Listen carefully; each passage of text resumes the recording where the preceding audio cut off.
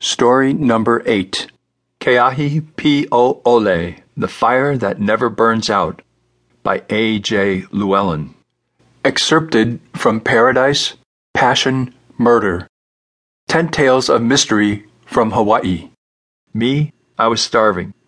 But after seeing her safely inside, I tore off for Patty Drive. I wanted to get a look at the two homes, the Hammond residence and Takeo's. The street was pitch black. All the better for me. I had infrared goggles. After parking up the hill away from the house, I stood at the top of the incline looking down at the Hammond place.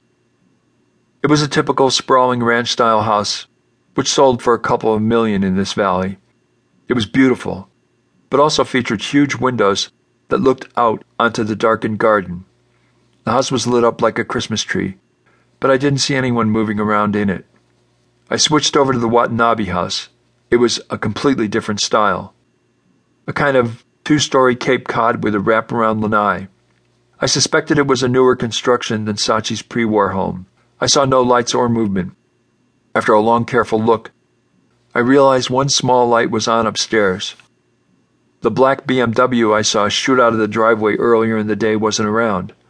I picked my way down the steep lava stone driveway to the left of the Watanabe property and to the right of the Hammond home.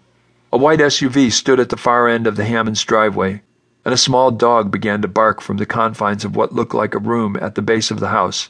It shocked me to hear it because Sachi had told me she never left Susie alone. Also, the room was dark. The yelping sounded pitiful. I crept over to the door. "Susie!" I whispered, making a light kissing noise. "Susie!" The dog stopped. Something was wrong, I just knew it. She panted heavily, and the distressing sound freaked me out. What the heck happened to Sachi? I didn't want to leave the dog there, but could I break into the room? Boy, did I wish I had the double-duty penknife in my possession. I had a small burglary kit, not exactly legal, but effective. I took it out of my back pocket and checked around me. Nothing but the dog's whimpering and my heavy breathing. I wanted to use my flashlight to illuminate the lock, but couldn't risk it. I jiggled the mechanism, and it was harder work than I'd imagined. Headlights loomed from the top of the street. Oh no! The vehicle was coming down the driveway. I popped the lock, and the frantic dog leapt into my arms. I grabbed and held her as she licked my face. Something smelled bad in the tiny room. It was probably dog poop. I closed the door and scooted out of the small area. I paused near the white SUV just as whoever was driving the vehicle at the top of the drive hit a tree, then a fence. "Shit!" a man's voice. Sachi had told me her drunken husband did this. Susie froze in terror in my arms, and I took the moment to duck behind the white SUV and into unknown territory behind it. Susie clung to me. She gave me a small chin lick as we made our way into the back garden. The property was huge. Giant koa and cypress trees provided the perfect camouflage.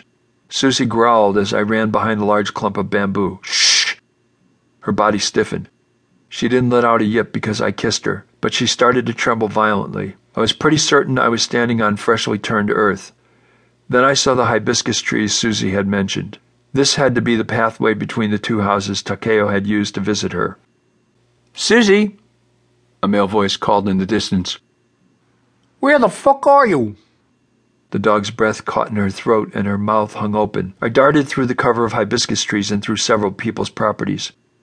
I hid in a garden far from the Hammond and Watanabe homes